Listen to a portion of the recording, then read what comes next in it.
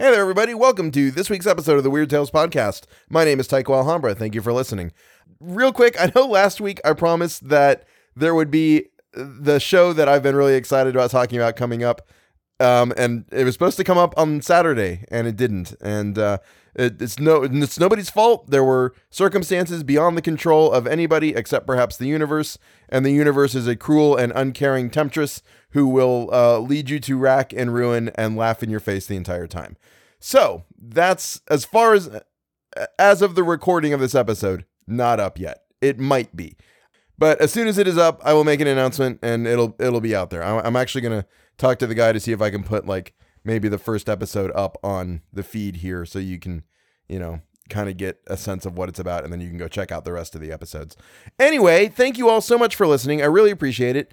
If you are able to, please feel free to kick into my Patreon. It's at patreon.com/theweirdtalespodcast. There's $1 for general support, $3 gets you a shout out on the show, and $10 gets you a bonus feed with a bonus story. So please feel free to kick into that. I would really appreciate it. All of the money goes right back into the show. It goes towards advertising and or server fees or contracting fees, stuff like that. So it's all going into that, and that's what it's used for the show. So thank you all so much for listening. I really appreciate it. Let's get on to today's story. The Painted Skin by Sung-Ling. At Taiyuan, there lived a man named Wang. One morning, he was out walking when he met a young lady carrying a bundle and hurrying along by herself. As she moved along with some difficulty, Wang quickened his pace and caught her up, and found that she was a pretty girl of about 16. Much smitten, he inquired whither she was going so early and no one with her. "A traveler like you," replied the girl, "cannot alleviate my distress. Why trouble yourself to ask?" "What distress is it?" said Wang. "I'm sure I'll do anything I can for you." "My parents," answered she, "loved money, and they sold me as a concubine into a rich family, where the wife was very jealous, and beat and abused me morning and night. It was more than I could stand, so I have run away." Wang asked her where she was going, to which she replied that a runaway had no fixed place of abode. "My house," said Wang, "is at no great distance. What do you say to coming there?" She joyfully acquiesced, and Wang, taking up her bundle, led the way to his house. Finding no one there, she asked Wang where his family were, to which he replied that that was only the library.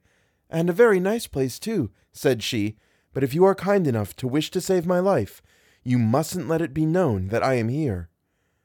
Wang promised he would not divulge her secret, and so she remained there for some days without anyone knowing anything about it.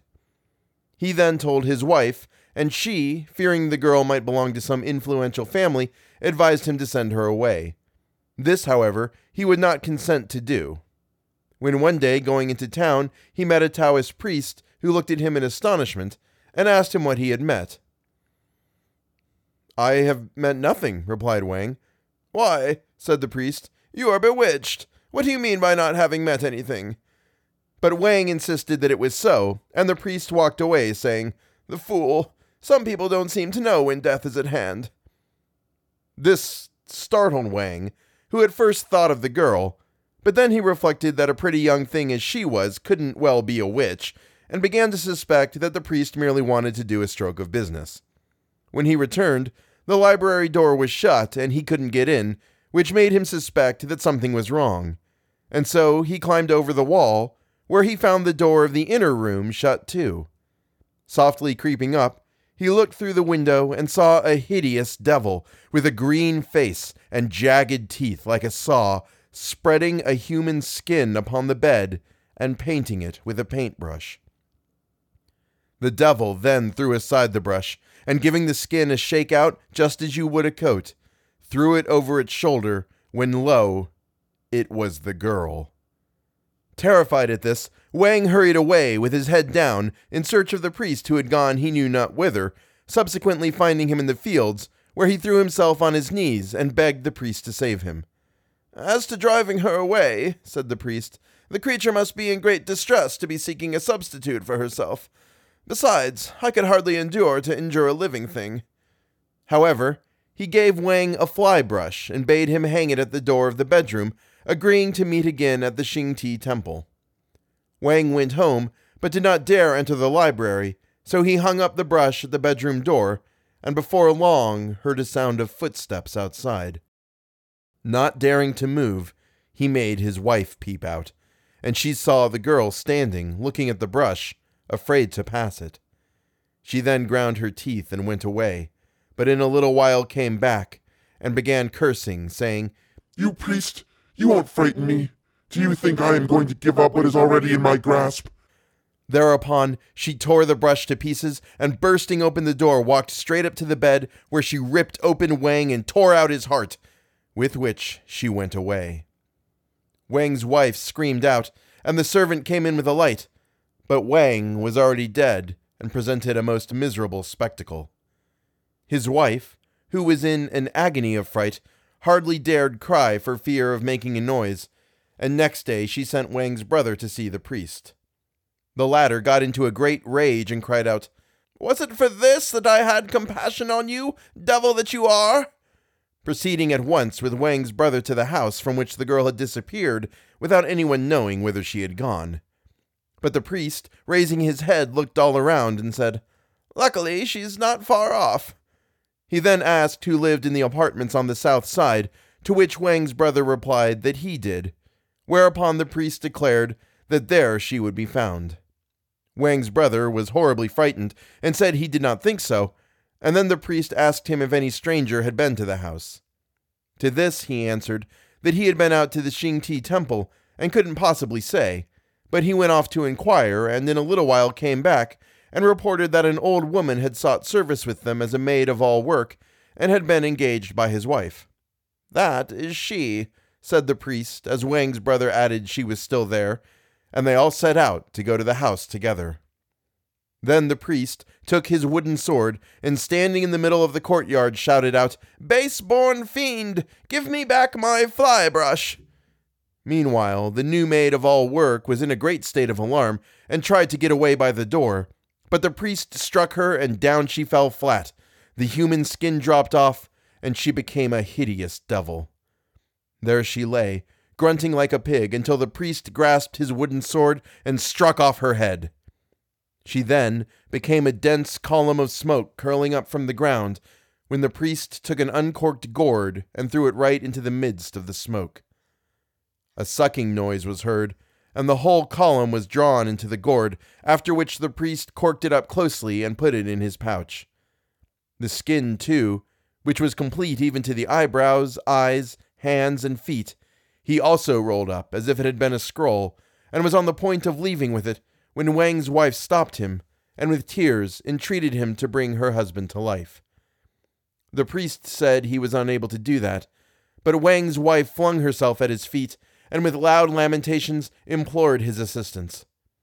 For some time he remained immersed in thought, and then replied, "My power is not equal to what you ask. I myself cannot raise the dead, but I will direct you to someone who can, and if you apply to him properly, you will succeed." Wang's wife asked the priest who it was, to which he replied, "There is a maniac in the town who passes his time groveling in the dirt. Go prostrate yourself before him and beg him to help you. If he insults you, show no sign of anger." Wang's brother knew the man to whom he alluded, and accordingly bade the priest adieu, and proceeded thither with his sister-in-law.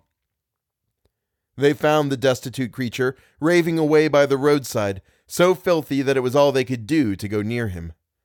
Wang's wife approached him on her knees, at which the maniac leered at her and cried out, "Do you love me, my beauty?" Wang's wife told him what she had come for, but he only laughed and said, "You can get plenty of other husbands. Why raise the dead one to life?" But Wang's wife entreated him to help her, whereupon he observed, "It's very strange. People apply to me to raise their dead as if I was king of the infernal regions." He then gave Wang's wife a thrashing with his staff, which she bore without a murmur, and before a gradually increasing crowd of spectators.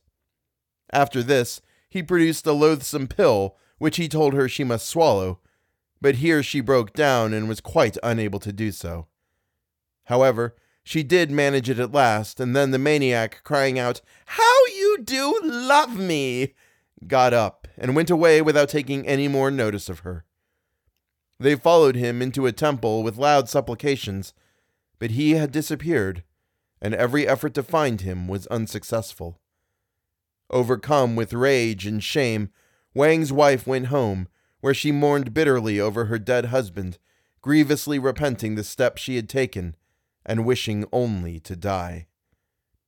She then bethought herself of preparing the corpse, near which none of the servants would venture, and she set to work to close up the frightful wound of which he died. While thus employed, interrupted from time to time by her sobs, she felt a rising lump in her throat, which by and by came out with a pop and fell straight into the dead man's wound. Looking closely at it, she saw it was a human heart, and then it began as it were to throb, emitting a warm vapor like smoke. Much excited, she at once closed the flesh over it and held the sides of the wound together with all her might. Very soon, however, she got tired, and finding the vapor escaping from the crevices, she tore up a piece of silk and bound it round, at the same time bringing back circulation by rubbing the body and covering it up with clothes. In the night, she removed the coverings and found that breath was coming from the nose, and by next morning her husband was alive again, though disturbed in mind as if awakening from a dream and feeling a pain in his heart. Where he had been wounded, there was a cicatrix about as big as a cash, which soon after disappeared.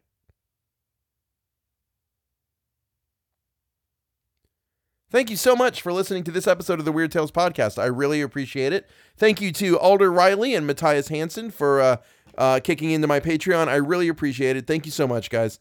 It really means a lot to me that you did that. The Reignition Theory is coming, if it's not actually already out, because I'm recording this on Saturday night, and it might have come out Sunday or Monday afternoon. Anyway, thank you all so much for listening. I really appreciate it, and I hope that you all have a great week, and I will see you next time.